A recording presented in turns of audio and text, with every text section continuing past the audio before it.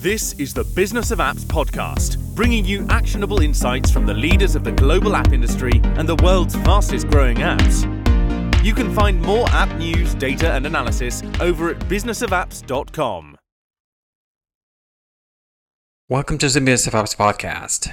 On this show, we invite app industry professionals to cover various topics, and we promise to do our best to keep it both insightful but brief.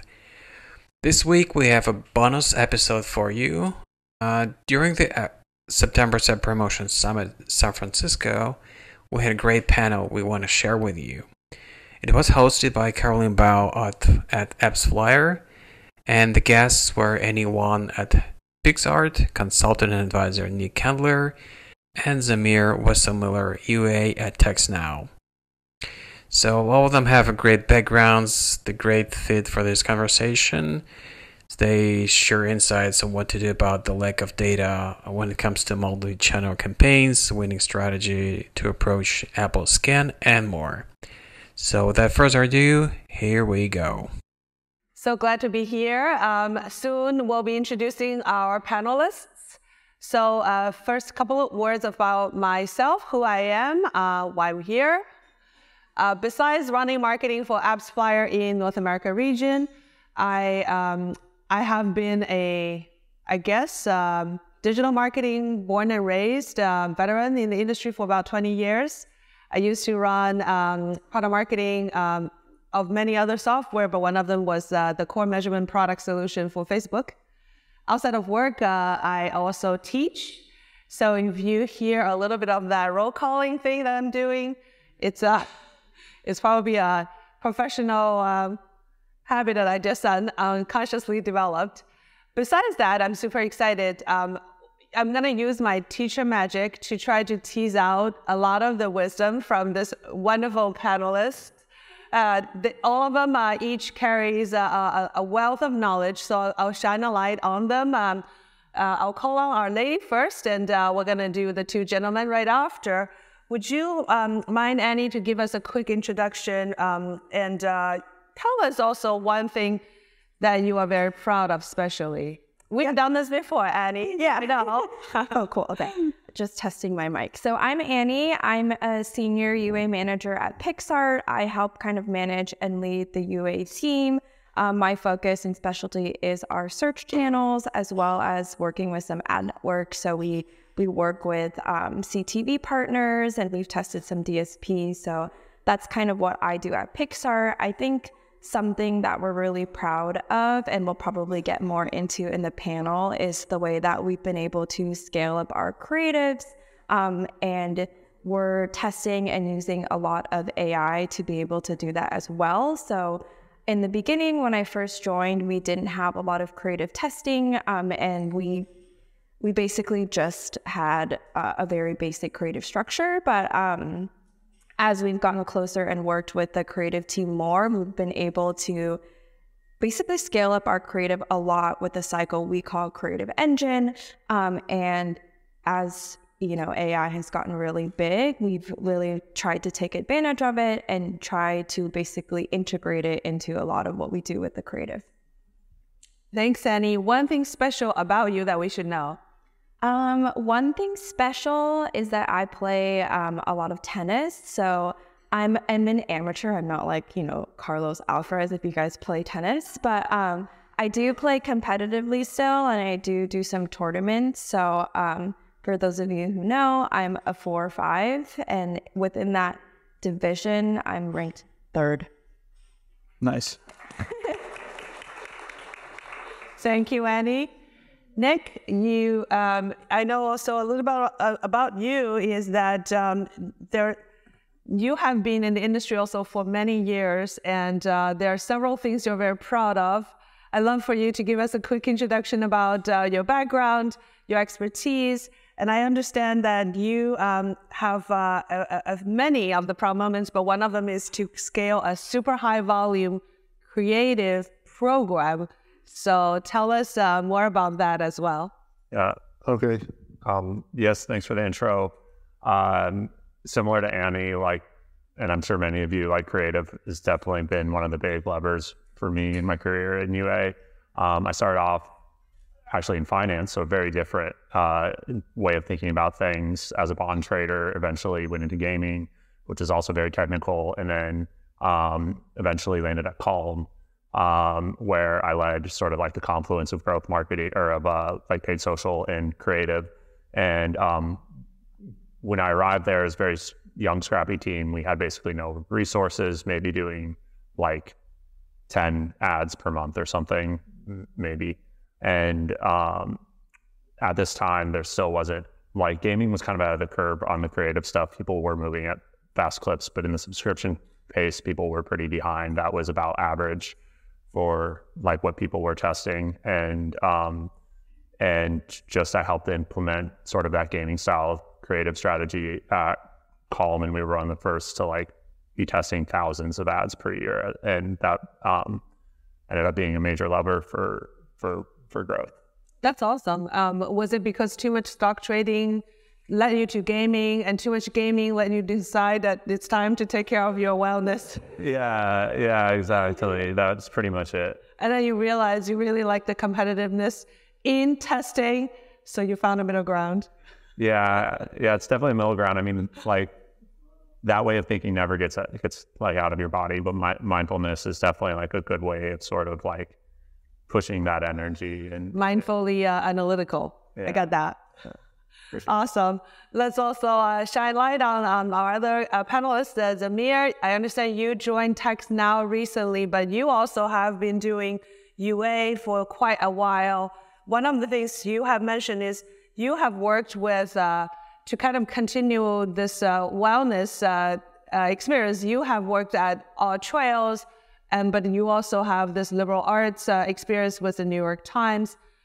Also very interesting background. Tell us more about your experience and something that you would like us to know that you are very proud of. Sure. Yeah, I've had the opportunity to work with a lot of different mobile apps over the last handful of years. And, you know, I think we've seen a lot of changes, and, you know, it's important that as marketers, whether it be freelancing, agency, in-house, try to aggregate all of the wins and losses really that we've seen kind of across the board and turn them into forward-facing strategy. I think personally, having started in the digital space and found some kind of fun and success in the subscription world, it really comes down to having the opportunity to build relationships with users and customers in a way that, you know, potentially e-commerce or direct-to-consumer, you know, single transaction offerings don't carry. So I think as marketers, we get to incorporate that relationship into the creative, and it puts us in a really interesting and fun place to be. Yeah, super interesting. I'd love to kind of build upon that comment you have about building the relationship, because building a relationship, as we know in our lives, you have to know, in the world now, it's taboo. You have to know the PII, right? You need to know your neighbor's phone number so you can go over and, you know, schedule some barbecue parties. But in our marketers' day-to-day lives, that is becoming increasingly hard. And I'm curious, how should we think about handling this sort of paradox between omni-channel consumer behavior versus the increasingly opaque consumer signals that we used to be able to accumulate, analyze, segment? How are you guys handling that in your day-to-day these days? So, I mean, that's a great question. And I think there's really two pieces to that. I would hope that as marketers at this point, we have found some sort of alternative to measure the impact of our media, whether it's through continual incrementality testing, which I'm personally a big fan of, or triangulating efficiency based on post-purchase surveys and MMP data and channel data. You know, I think the ability to measure post-install was great, but if you found yourself in a position where your campaigns or your marketing strategy or your entire business model was dependent on the ability to optimize post-install, then you've opened yourself up to a really big vulnerability. And, you know, I also think it's our job as marketers to meet channels halfway, right? Like, it's great to be able to optimize towards that core LTV event, But there are so many other things that we can be doing, particularly for our audience, whether it be at the creative level, et cetera, to kind of meet these channels halfway and not put so much dependency, on these PII signals that we were fortunate to have and in many cases no longer have. Right. What about Nick and Annie? What are your thoughts around that? Yeah. Omni-channel versus traceable consumer signals. It's a paradox. Yeah, I think at Pixar, I think when, the whole IDFA thing, it did definitely affect our business. So we initially just had to pause all of our iOS campaigns and then basically shift all of our spend to Apple Search Ads because that was the only channel that you can see post-install data and you can see revenue. And I don't know, Apple Search Ads isn't my favorite channel personally, but that was basically the only place that we could spend on iOS. But I think something that we did was definitely lean in with our MMP. So we actually use AppsFlyer and get Scan set up and integrated. So we were on Scan 3, now we're on Scan 4. And I think that definitely helped us at least have somewhat of a source of truth that we could rely on that data, because we obviously did not want to still rely on the media platform's data. So we didn't want to just rely on Apple Search Ads. So I think really leaning in with our MMP and setting up Scan, I think that really helped us, just have like some sort of data and some sort of understanding of our customer. We also leaned in really heavily with our data team to set up a different model so that we could measure not the post-install event, but basically a lot of signals before that can help us see, okay, like this type of user will subscribe. So Pixar, we have a 7-day free trial and then you will subscribe. So the 7-day free trial for us was really indicative if someone was going to subscribe or not. So we basically worked with our data team to set up a cost per trial that should lead to, that can help us predict out our 12-month payback, which is kind of like what our ultimate goal is. So I think just really leaning in with your MMP, leaning in with your data team, and also like what you said is leaning into the partners as well. So really trying to get the most out of your Google rep, your Apple Search Ads rep. I think that has all really helped us. Mm-hmm. That's super helpful. And we had this question already coming in about with Scan updates, it really messes up tracking. 100% agreed. How should UA even think about Scan? Should we even forget about Scan and just focus on the holistic strategy like the Kids app just shared earlier? I'd be curious, do you guys feel strongly about one of this question? I mean, like going back to Zamir's point, your strategy shouldn't fall apart if growth marketing sort of has a lull. A lot of my clients are four paid installs to 1 organic, and I don't think that really scales. But you absolutely should not give up on measurement and Scan, absolutely zero, no. You can implement a lot of things like post-install surveys. You can do incrementality tests. You can do aggregate event measurement just rolled out on Facebook. It's basically fingerprinting, and that's pretty good for now. And but it is good to think about the bigger picture and have a full funnel thing going as well. I also probably chime in on this is what I notice is it depends also on your company's specific political climate, if you will. If the UA manager has been, or UA department has earned enough political capital to report only at a higher aggregated holistic level, you have more leeway to decide within each channel how you want to allocate. Then the Scan is a tool for you internally, and it's easy. But if you, as either a new manager or for whatever reason, even the finance department or CFO is putting their fingers into this and ask about the last click attribution versus not, it is very likely you want to use Scan and every tool, incrementality, all of those tools available, because potentially in the next quarter, the next half, the main goal using these tools is really to regain confidence back to UA. So really recognize where you stand, both from a functional perspective and quote-unquote internal political stance, to think about the tools you choose. I'll just add that point.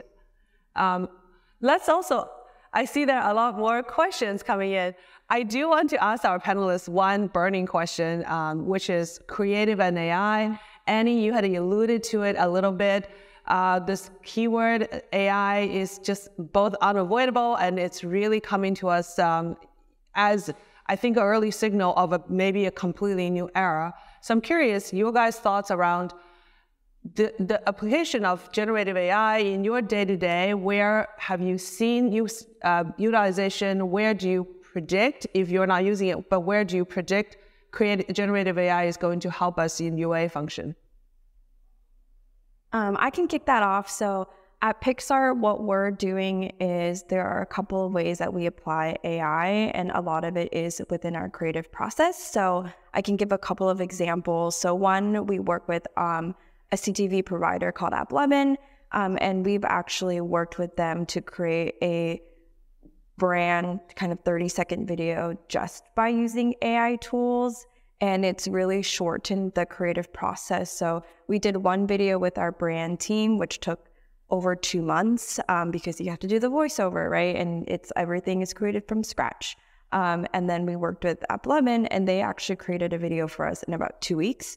And that's a crazy short turnaround time versus 2 months. And that 2 weeks, you can create iterations off of. And basically what AppLovin did is they used apps like ours or like Canva to create stock images, and then use those stock images with AI tools to actually, basically just create this whole full form video. And I think the whole point is it's not to replace creative teams or replace anyone. It actually just helps you speed up the process so that our creative team can think more about strategy, more about what kind of testing we can do versus spending weeks trying to animate one small thing of a video and do really manual work. So that was one way that we've really seen AI kind of change that process. What we're doing internally at Pixar is we're partnering up with some people on our creative team specifically just to test and use AI tools to help create seasonal content for us. So we've been really able to scale up our Evergreen program, but we work with partners. So we have partnerships. So for example, we've partnered with Bumble in the past. We have partnerships with Discord. And then there's a ton of seasonal content that comes up, especially in Q4 for Halloween, Christmas, New Year's, Thanksgiving, etc. And to have that seasonal content on top of the Evergreen can be a lot for our creative team. So we've partnered up with kind of like consultants on our creative team just to focus on how we can scale up that seasonal content just using AI so that it doesn't disrupt our Evergreen process as well. So those are kind of two ways that I've seen AI really kick off. And it really is just to make our lives easier so that we don't have to focus on the manual part of creating creatives and wait like 3 months just to get Halloween creative. I think it will really speed up that process. Yeah, that's super helpful. It speeds up both for video and seasonal content. But ultimately, you guys and the creative team are at the driver's seat, determining the strategy. Exactly. That makes sense. Any thoughts on your side? Yeah, for sure. So I also run a small creative agency, and cost is like really important, obviously. So we're using AI actively in everything we do, from like generating stills, which for a lot of my clients is a big part of their strategy, to like voiceovers. Voiceovers I've seen pretty much add value to any ad, and like in the past that's been difficult because voice actors, you have to work with them, you have to coach, you gotta do X, Y, or Z. Like now I can just clone a voice, do that instantly. There's some interesting things on the video side as well. But just like anecdotally as well, the most advanced creative teams I'm working with like have fully integrated this into their process, and they're going like they can just move so quickly. So it's already happening for sure. That's wonderful to hear. Samir, do you want to add any more related to the creative and the AI or analytics? Any part of that is? I also think one of the things that Facebook has pointed out is that they've been leveraging AI for quite some time, well before it became a buzzword. And machine learning is a huge part of how we manage paid digital campaigns, particularly on channels like Facebook and paid social, but also a lot of the other programmatic channels have their own model. And I think there will continue to be advancements in targeting capabilities and in campaign algorithms, but I also don't think that it popped up yesterday, and this is something that's been in the works for a long time. And those kinds of algorithmic developments tend to live a little bit farther behind the curtains than some of the consumer-facing creative elements and stuff as well. So it is a big part of everything we do, but I haven't necessarily put it as the cornerstone of our strategy, whether it be creative or otherwise, just yet. But right. I could probably be convinced. Yeah, it's super early. That reminded me when Google UAC was rolled out. This is several years back, but I have to say that was indeed itself is a machine learning based algorithm. And one of the things that Google, I used to run a trading app myself a couple years back. Google was trying to pitch to us, and Google was highlighting, given the ads you place in the paid channel, you can actually glean some insights to see what kind of users are responding. And that's a very radically different way of doing paid UA campaigns. Instead of deciding, I want to target, let's say, a gentleman like Samir, yourself, I will say, I don't care about the targeting initially. Go let UAC decide, but I will mine that data and feed back to the rest of my other channels so that my creative can be more targeted.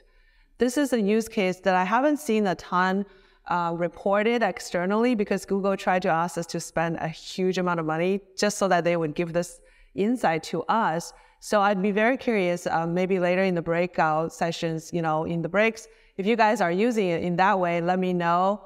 I want to also curious, building on this AI and creative a little bit, is how are you guys currently mining your creative analytics?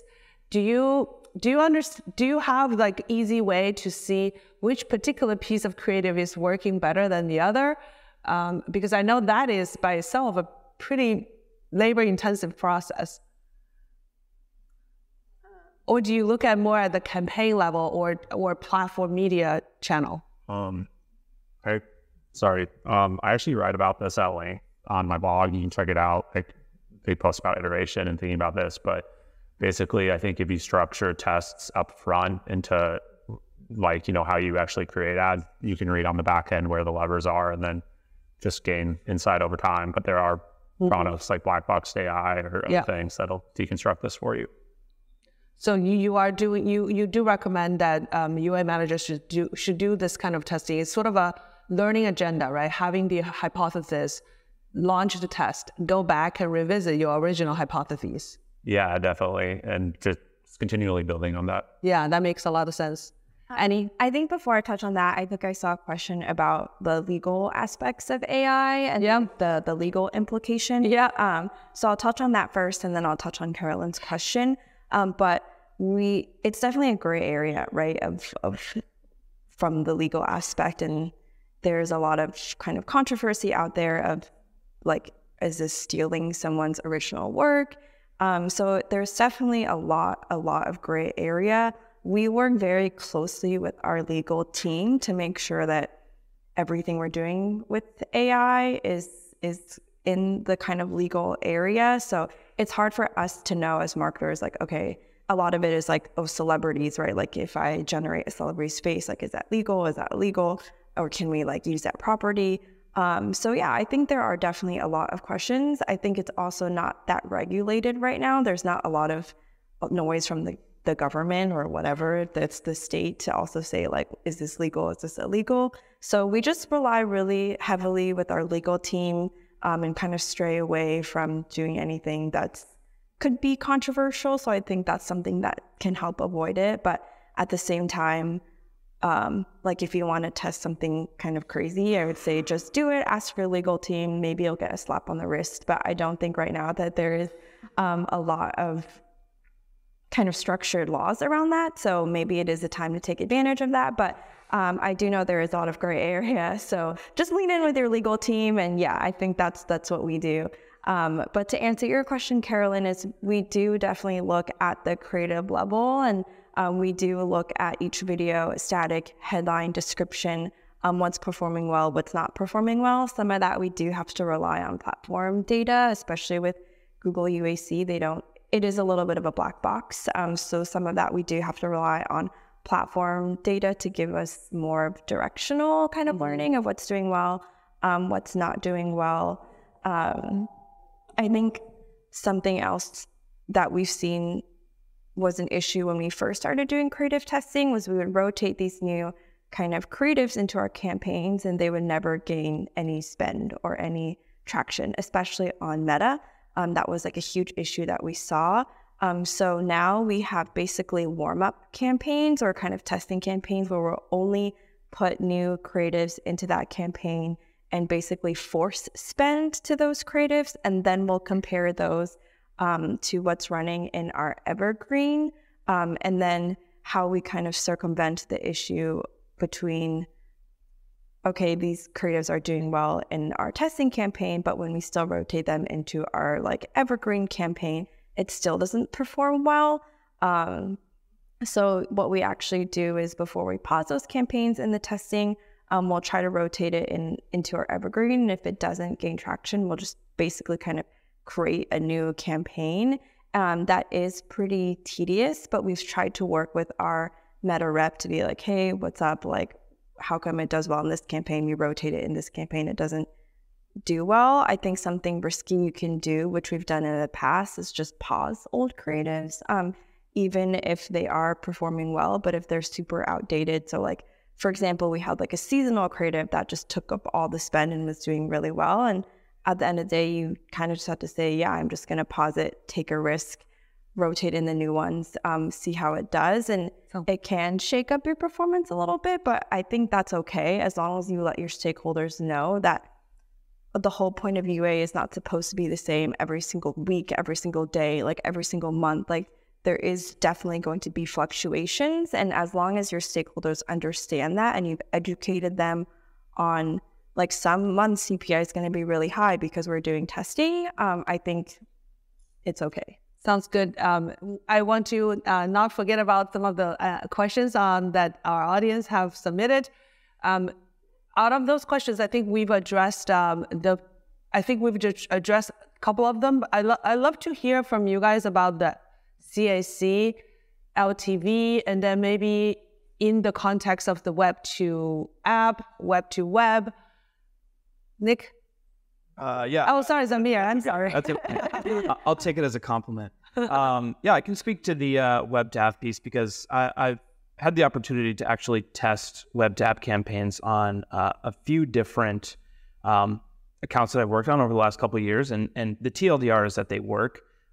This question specifically calls out insights around CAC to LTV, and I think to the second half of that equation, when you're bringing somebody into your product and the onboarding process happens on web, and then they are sent to the App Store and they install the app and they use your product, I don't think that we've seen really any impact to LTV based on how they sign up. I would hope that people are the same amount of likely to continue to use your product depending on how they signed up. But what we have really seen a lot of improvement on is the CAC end of the ratio. And part of that is, and I know a lot of you out here probably think, well, my app converts better than my website does, so I shouldn't use my website. But the reality is when we're running paid campaigns, the efficiency gains by one, combining all of our devices essentially into one campaign, iOS, Android, desktop, tablet, into one singular campaign, there is efficiency to be found at the CPM level, which ultimately will ladder into your CAC. And two, the ability to aggregate the events that you're sending back from a web conversion event versus the challenges that we see on iOS 14 by sending back more events, stronger events with more consistency. The algorithms have a better chance of targeting and finding the right users. So being able to consolidate your campaigns and send stronger signals by sending folks to the web, even if the web onboarding flow converts at a slightly lower rate, those gains are very likely to outweigh the loss in conversion rate. So I encourage anybody who's considering it or trying to make the case to leadership at your company why it's important to invest in some sort of web offering. It's worked the last 2+ times that I've done it, so you guys should try it. That makes a lot of sense. I'd love to see a show of hands. Who in our audience currently are optimizing towards ROAS? Nobody? Oh, some. But who here are optimizing your UA towards CAC and LTV? And maybe this is also may or may not be fair, but do you all know your CAC like currently, right now? Not all, but maybe yes.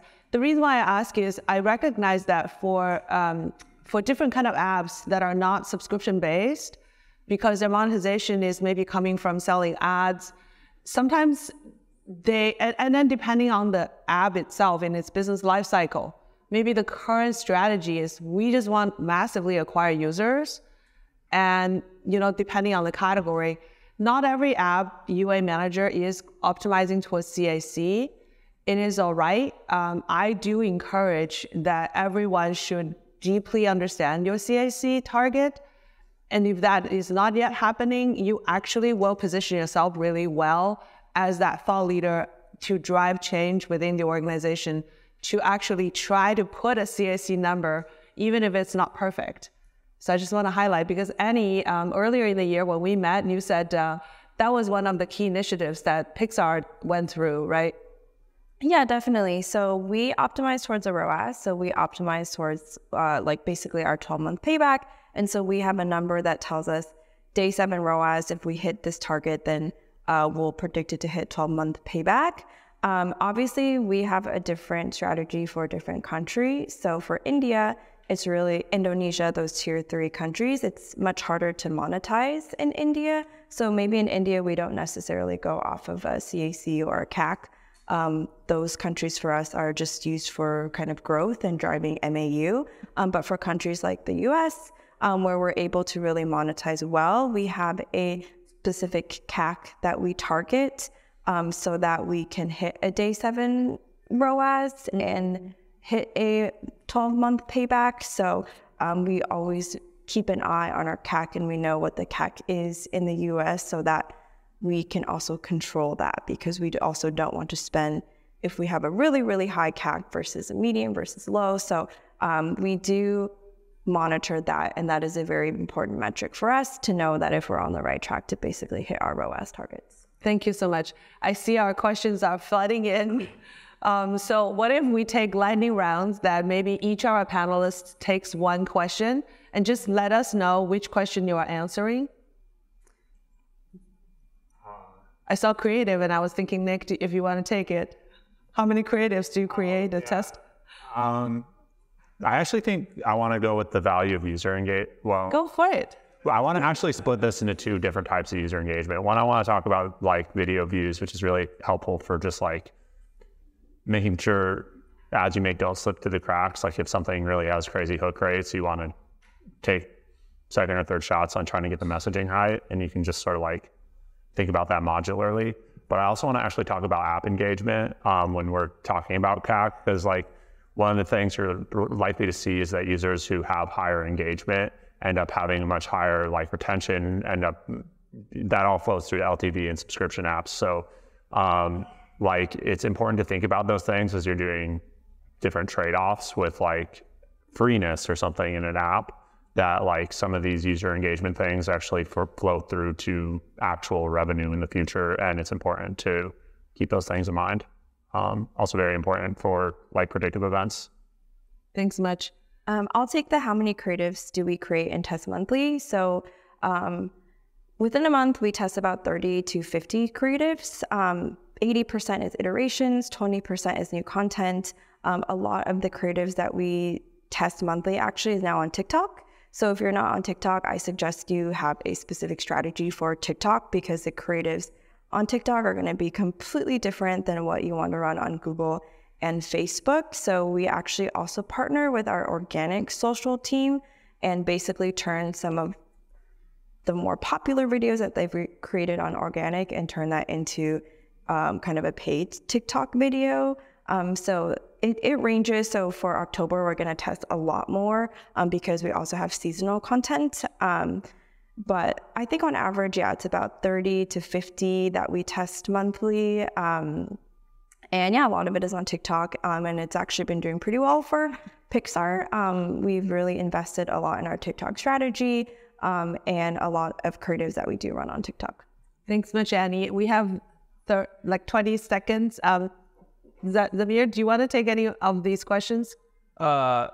The only question left is, how do you track web users who won't log in? Can you track anons? And you know, I think given that most of us are subscription-based mobile apps, if your product is available to folks without logging in, then maybe there's a hole in your product. Maybe I don't understand this question entirely, but yeah, make people log in. I don't know. That's true. Yeah, it's a whole business strategy level conversation. Yeah. Unfortunately, we are at time, or fortunately, we are at time. I just want to quickly highlight, before our panel conversation, I did a quick research. I don't know if you guys all knew, but in what range, if I were to throw 3 numbers, subscription business in the US from apps in 2022, anyone want to guess? 5 billion, 20 billion, 50 billion? ABC, which number do you think we're collectively generating? Is this for the AirPods? What's It's Coffee and Carolyn after. We, in 2022, the app subscription, so subscription revenue coming from apps in the US alone has increased to $17 billion. We're something. All right, guys. Thanks much for our panelists. And that was the user acquisition for subscription apps panel at the App Promotion Summit San Francisco. That took place this late September. To listen to more episodes, subscribe to our podcast on iTunes, Spotify, Stitcher, Google Podcasts. Just search Business of Apps and you will find us easily. Remember, we release episodes on Mondays, so subscribe. You'll be able to get new episodes on your smartphone, tablet, or computer as soon as we release them. And please don't forget to leave us a review or comment on iTunes. It is highly appreciated. And all episodes will also be available on businessofapps.com. Thank you for listening. See you next week. Thank you for listening to the Business of Apps podcast. For more, head on over to businessofapps.com.